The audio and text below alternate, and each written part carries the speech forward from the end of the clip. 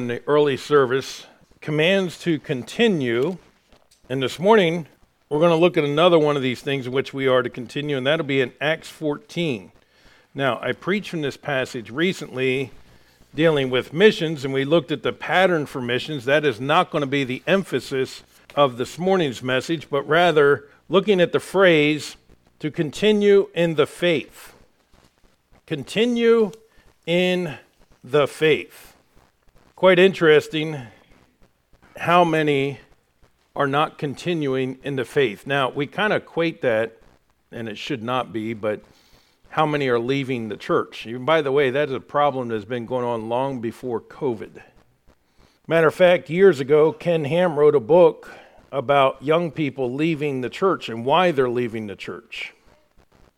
Now, over the last 2 years, we have had another mass exodus of the church, and I blame many of the churches for their own problem. You cannot close down for a year and a half, and expect people all of a sudden to decide to come back to church. But we're not talking necessarily just about church attendance, although that is part of our faith and part of what we believe and part of what we should be doing. But people walking away from the faith, walking away from God.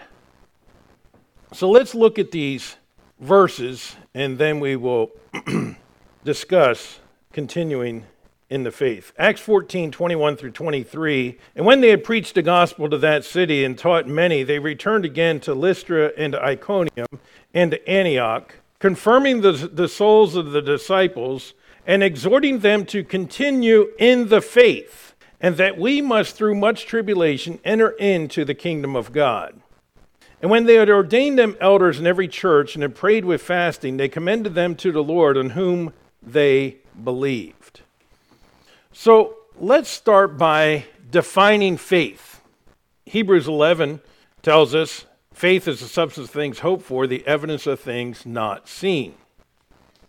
That is a great definition of faith, but when it says the faith, to what is it referring? All right, well, I looked up the Webster's 1828 dictionary, and I love his definitions. He only has, I think, 12 definitions of faith.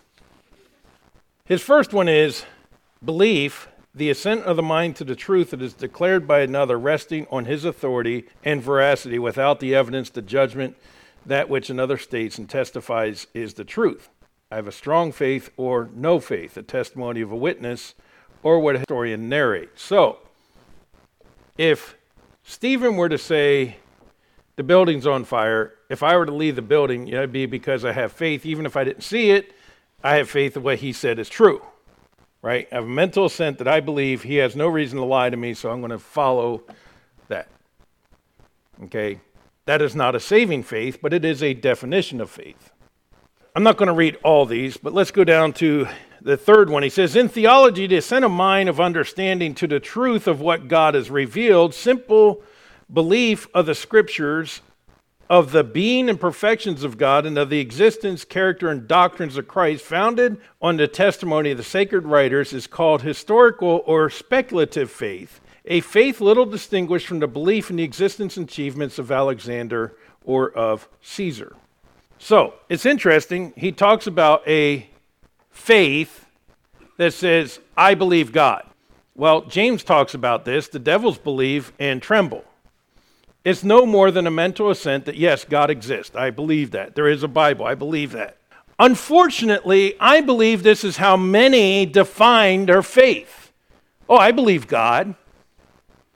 Do you have faith in God? Sure, I believe there's a God.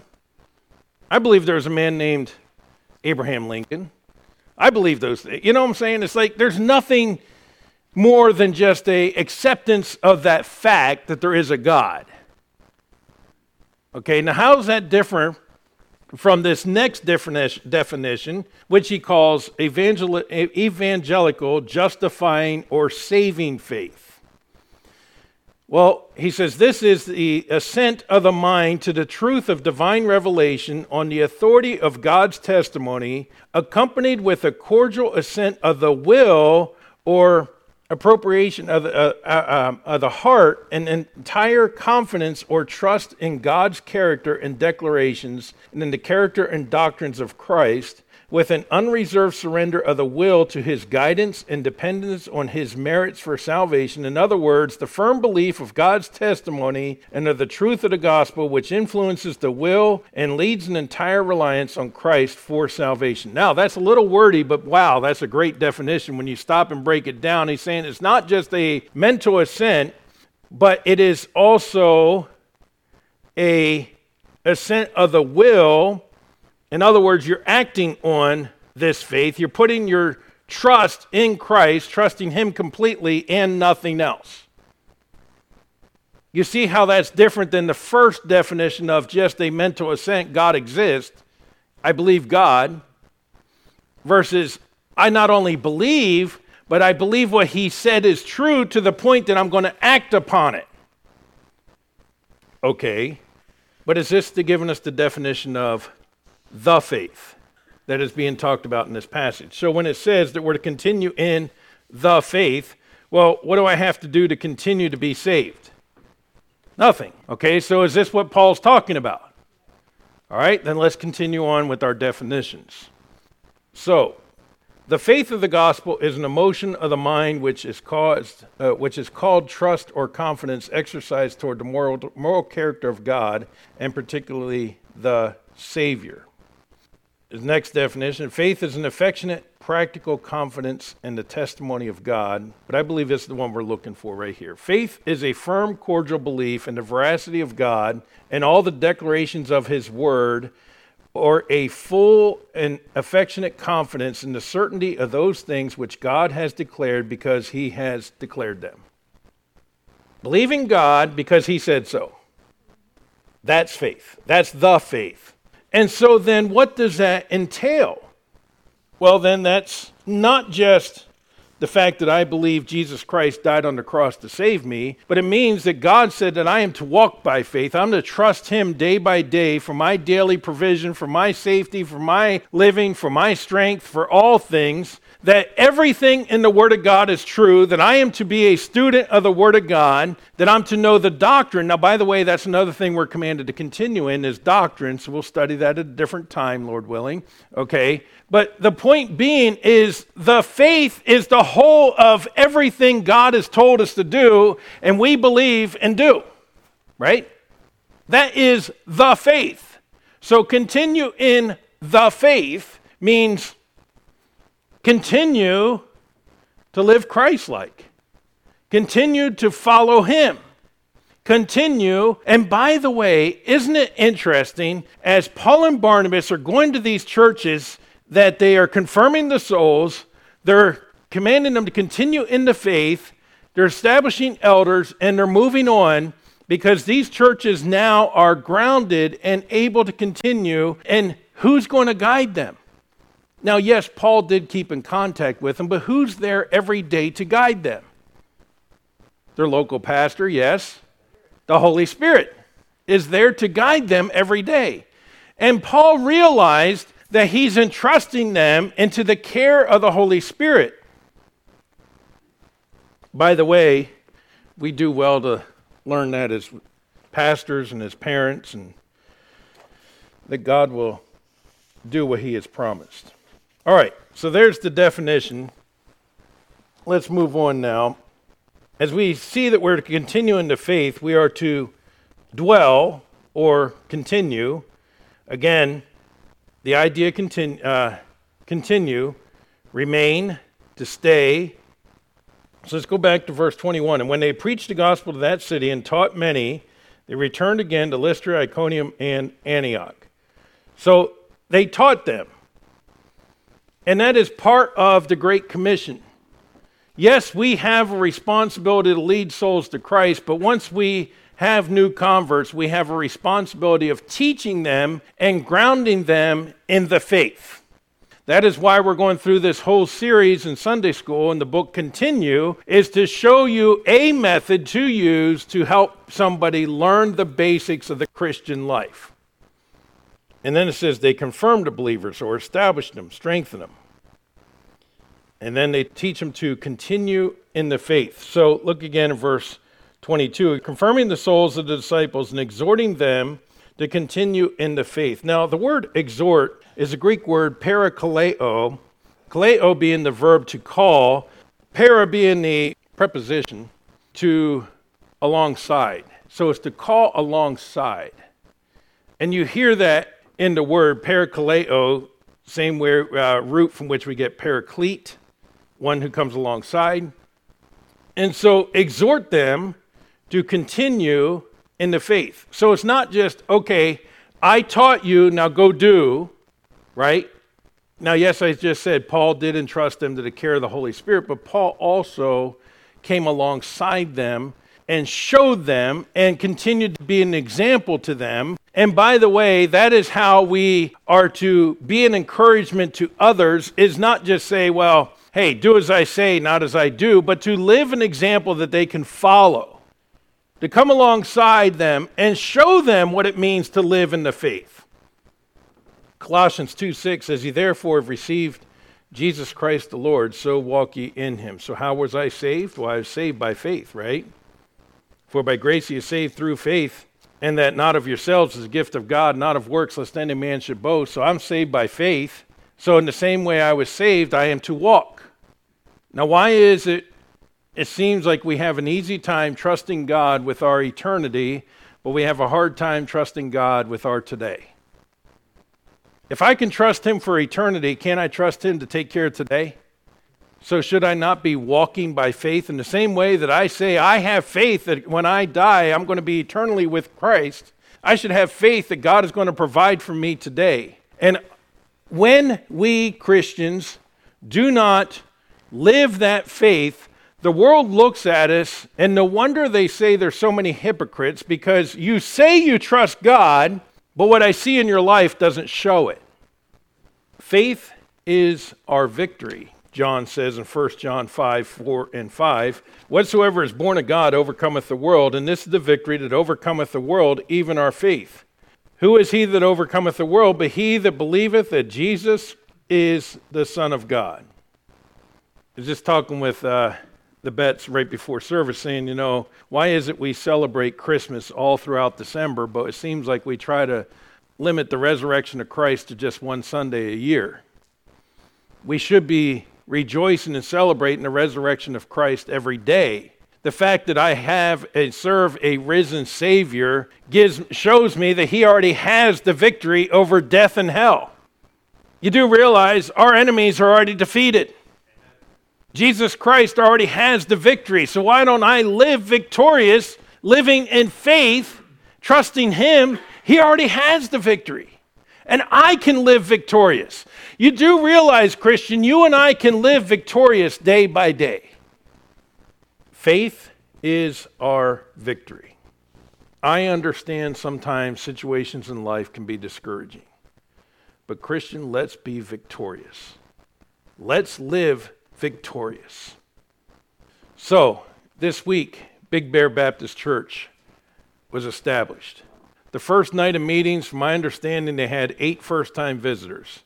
Second night of meetings, I think it was 2. Third night, with the snowstorm, they had 1. And I don't know what the last night was, how many visitors they had, and also each night repeat visitors coming back. Now, some may say, wow, that's not a whole lot, all that work, and they only got maybe a dozen people or whatever. Folks, let me tell you something. Let's stop putting numbers and putting success according to what the world says, because God rewards faithfulness. And you know what's going to be exciting? To get a report from Jackie today, now that all the big meetings are over, and this is actually their first Sunday with the real church services, how many showed up today? But you know what? If it's 5 or 6, we should rejoice with them, because this church has been here numerous years, and look around, it's not like we have a huge crowd either. Continuing in the faith brings a soundness. So what do you mean by that? Well, let me read this verse first. Acts 3:16, verse 15, "And killed the Prince of Life, whom God hath raised from the dead, whereof we are witnesses. And his name, through faith in his name, hath made this man strong, whom ye see and know, yea, the faith which is by him hath given him this perfect soundness in the presence of you all. And now, brethren, I wot not that through ignorance ye did it, as also your rulers, but those things which God before has showed by the mouth of all his prophets that Christ should suffer, he hath so fulfilled. So, this soundness, it says, given him a perfect soundness. You and I, as we trust God, are not going to fall apart as the world falls apart. It is amazing to me how everything, so many, and I'm not trying to pick on them, it's our fault, our generation's fault for the way we reared our young people, that everything is so emotional. Every decision they make is based on emotion, and everything that goes right or wrong is all emotional. Whether I'm happy today because things are going well, or things are going badly today, so therefore I'm sad. And when they come to a crisis situation, they don't know how to handle it. They just sit there and melt down and fall apart because they're basing everything on emotions. Would you agree that there are many young people that would describe today? Is there a soundness in that? No. Now, I'm not saying we do away with our emotions completely, okay? But sometimes we've got to look at the facts and just grow up and deal with what is before us and put away all the emotions. What I mean by this is, okay, try to think of an example here. If you were driving down the highway and you were to get a flat tire, what would you do? Okay, stop and change it. Now, to the credit of many of the young people, their parents never taught them how to change a tire. So now, put yourself in their position. So now you're sitting alongside the road, you got a flat tire, but you don't know how to change it because your parents never taught you. Now what you going to do? All right, you'll call dad or mom. That's a good call because they should have taught you how to do it anyhow. That's a good call. All right, what do we see some of them doing? Kicking their vehicle, sitting in the car crying, sitting there having a meltdown, posting it on Facebook because I don't know what else to do. I'm being serious. There's all these resolves to get it done. No, Ed, that would be an actual resolve. Call AAA. They won't do that. They'll sit there and they'll say, I wonder what I should do to all my friends on Facebook. I'm serious. I'm not trying to be cruel, but I have seen this happening. Now, a reasoning mind would say, I'll change the tire. Oh, I don't know how to change the tire. I'll call my dad because dad will show me how to change the tire, and he should have taught me anyhow. Dad's at work. That's not going to work. You look it up on YouTube. I could call AAA, but see, that would take reasoning. It would take a soundness of mind to not fall apart in a situation and think it through, how do I come to a solution in this? We have not trained the younger generation how to do that. And so they sit there and they just fall apart. It's like, get yourself together. You think I'm exaggerating, but I have seen this happen numerous times. And the blame lies on us for not teaching them how to think processes through and how to have a sound mind. But I am glad, Christian, you and I, should not be a description of us. Because God said he's not given us the spirit of fear, but of love and of power and of a sound mind. In other words, God is going to give you the ability to stop and think the situation through. And how do I come to a solution? How do I resolve this? By the way, it's not just young people and it's not just those type of situations, because I will promise you, as an elected official, there are numerous times that I hear my colleagues say, I feel. Well, this makes me feel like. Oh, I don't like that. I don't like the way it makes me feel.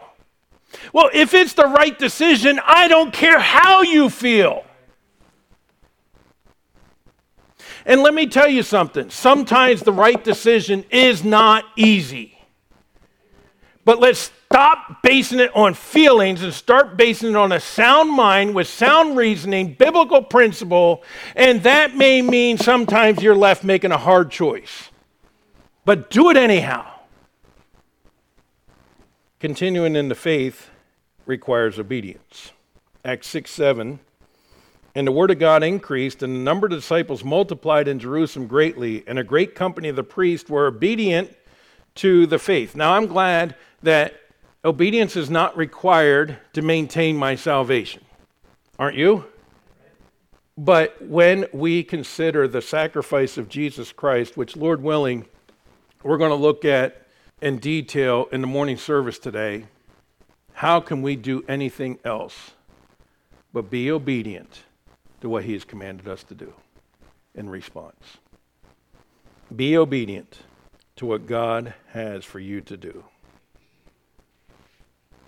Well, going back to Acts 14, verse 22, confirming the souls of the disciples and exhorting them to continue in the faith, that we must, through much tribulation, enter into the kingdom of God.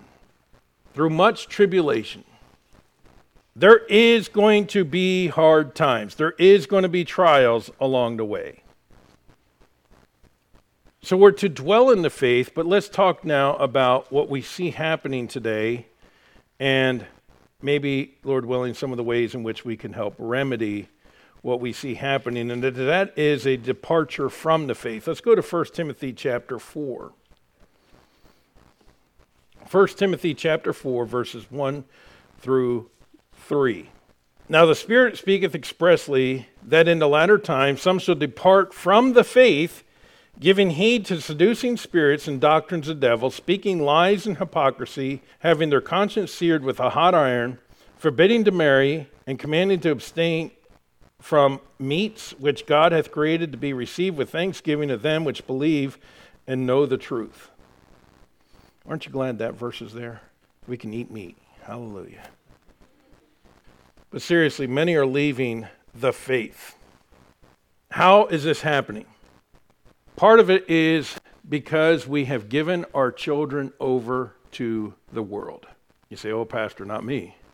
Listen, I struggle with the balance between pulling out the light to where there is no light left and it's only darkness reigns, and the carefulness that we have to guard our children in who's educating them and what they're being taught. I know some good parents who had their children in the public school system. And let me tell you something. They spend copious hours trying to unravel everything they're being taught all day long, so that their children can be a light in that darkness and learn how to deal with the darkness. That's a choice of parents. I'm not here to judge and say that one method is right for all. But I will say this. The public school system is not teaching our children any longer. They are indoctrinating our children. They are indoctrinating them with humanism. And let me tell you, it starts when I was in public school in third grade in science. We had to start learning that you tell the age of the fossil by the rock layer it's in, and you tell the age of the rock layer by the fossils that are in it. And we had to start learning all these different layers of rocks and different fossils and different dinosaurs that lived billions of years ago. And I remember this in third grade, and that was back in the 80s. I promise you that has not gotten any better. Recently was in a meeting with the Coastal Carolina Taxpayers Association where they did a big investigation, yes, here in Craven County, of what our kids are being taught in their sex education class. And let me tell you something. First of all, that's not the school's responsibility. That's mom and dad's job. Number two, the filth that they're teaching them would absolutely disgust you. It should. But it all goes along with this whole gender fluidity garbage that you don't know if you're really a boy or a girl. By the way, had a young person ask me one day, I'm not sure if I still should be a boy. Right here, folks, it's happening. We have gotten so far away from God in the education system, and they are indoctrinating kids. Now, and I'm thankful for each of you that work with our young people teaching them. But let's not get lost into teaching them stories, because what happens is if we're not careful, here's where part of where churches have gone wrong. We teach the Bible as long ago and far away. You could almost start the Bible story with like that in the way we teach it to children. Well, what else starts with long ago and far away? Fairy tales. Fairy tales start off long ago and far away. So when we use these drawings and we put it up there, long ago and far away, there was a man named Adam and he had a wife named Eve. Do you understand that we are guilty of teaching it in such a manner that we're teaching it as a fairy tale and then wonder why the children treat it as a fairy tale? We've got to be careful that we start from day one in teaching our children that we help them understand that God is the creator, God has spoken, these are actual historical events of real people, real things that have happened in history. Because I promise you, the school's not going to hesitate to tell them that that book is full of fairy tales, and when you treat it as a fairy tale here at church, you just gave credence to what the false teachers are saying, right? I remember when I was working at Walmart, I met people who were Wiccan. I met a guy who was raising up some Nordic religion, and he was the high priestess of it because it made him, whatever. I'm not even going to get into the details of it, but it was a wicked pagan religion, and he was a self-appointed high priest of this religion and everything else. And I don't remember whether it was him or whether it was one of the Wiccans I was talking to. I said, "What church did you grow up in?" And like, "What makes you think I grew up in a church?" Because I had seen that so many that are involved in these pagan religions grew up in churches that were teaching them long ago and far away. And then in their mind, full of hypocrites, full of people who will sit there and pretend like they're worshiping God on Sunday, but then they would see how they would act the rest of the week, or they'd see mom and dad at home versus mom and dad at church and see zero consistency in people's lives. Now, I understand that is a lousy excuse. I saw hypocrites at church, okay, because the same people will still shop at Walmart, and I've met many of them there too. I get the idea, but here's the difference, is we claim that we're one thing and live another in front of them, and the young people see it. Do you understand this is why it's important every single one of us believer lives a consistent life in front of, you say, "I don't have any children in my home." It doesn't matter. There's children in this church watching you. And there better be a consistency in your life. Because do you want to be the one they point the finger at saying, "See, there's the inconsistency"? Now, listen, I understand we're all imperfect human beings, but we can have the victory, right? We can continue to live an example. And you know what? If you fail and you know a young person saw your failure, be man or woman enough to go to them and apologize. Yeah, because actually they'll gain the respect back, as opposed to try to hide it, as opposed to try to act like it didn't happen. "Oh, you're just too little. You don't understand." No, they understand fully. But we have this departure from the faith. Now, some claim that they have this greater intellect because of science. As I was saying earlier, when I was in third grade in the 80s, they were already teaching us that evolution is true. It was taught as fact back then, and it's still taught as fact today. No credence given to any other possibility of education or any other origin. It was interesting, when Mike was serving in the House, I had many discussions with him, and we even had a bill written. Well, I helped him write the bill, draft it, and we submitted it to the writers, the bill writers, and what they kept sending back was nothing like what we were trying to get proposed, and ended up missing the deadline and never got submitted in time. But basically it was called Academic Freedom Bill, and here was the idea behind the bill. I understand we're not going to get to a point where the schools are going to teach creation again. I understand that is a long way off if it ever happens again. But here's what I wanted. I wanted the schools to be forced to give credence that evolution is a theory, and there are other theories, including intelligent design. Now, some may say, well, that wasn't going far enough, but here's what I wanted. I wanted a bill that forced the teachers to say And even if they're going to continue on teaching the evolutionary theory, there are other theories of origins, including an intelligent design, so that it would put a question mark in those students' minds. That was the goal of the bill, to at least put a question mark in their mind. Because you do realize there is no question mark put in their mind right now. That would have been a victory, but it didn't happen. So, and I have been told this, nobody with any intelligence could possibly believe that these worlds were just spoken into existence by an intelligent designer. And I'm sitting there thinking there's nobody with any intelligence could think that this just shake and bake happened. Because of this intellectual, scientific, which, by the way, for the last 2 years we've been told not to question the science. Anybody remember scientific theory? What's the very first thing you do with science all the time? Question it. You always question it, right? But now we're told don't question the science. We're smarter than you. You're too dumb to figure it out yourself. Good thing we're here to help you.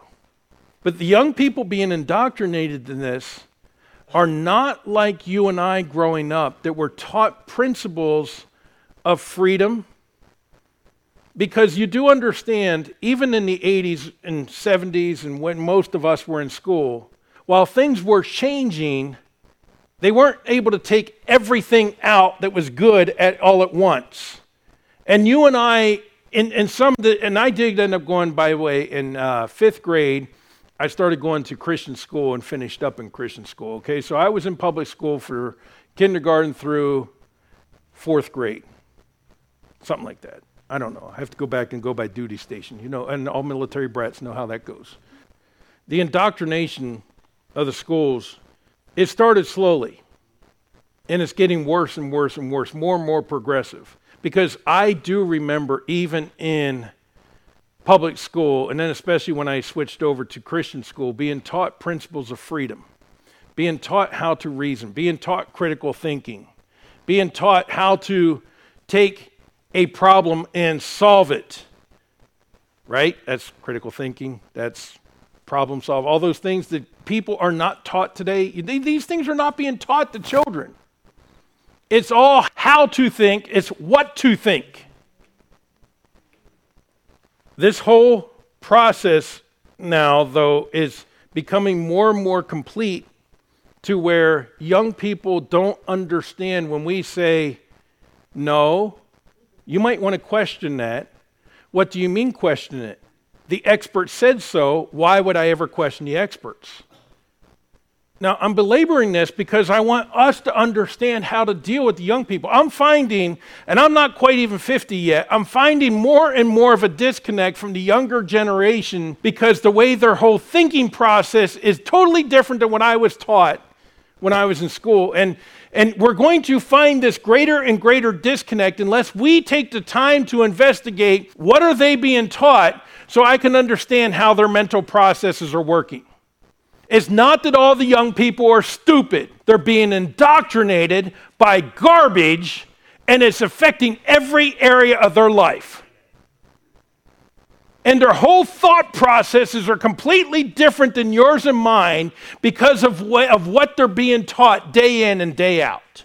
And even if they are in a Christian school and if they are homeschooled, which I believe the curriculum is going to be much better, we're still dealing with their friends, their peers, the social media, the TV, and all this other filth that is bombarding them day in and day out.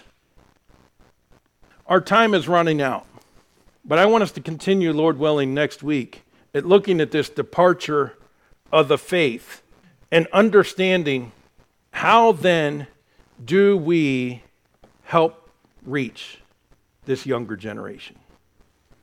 Let's close with a word of prayer.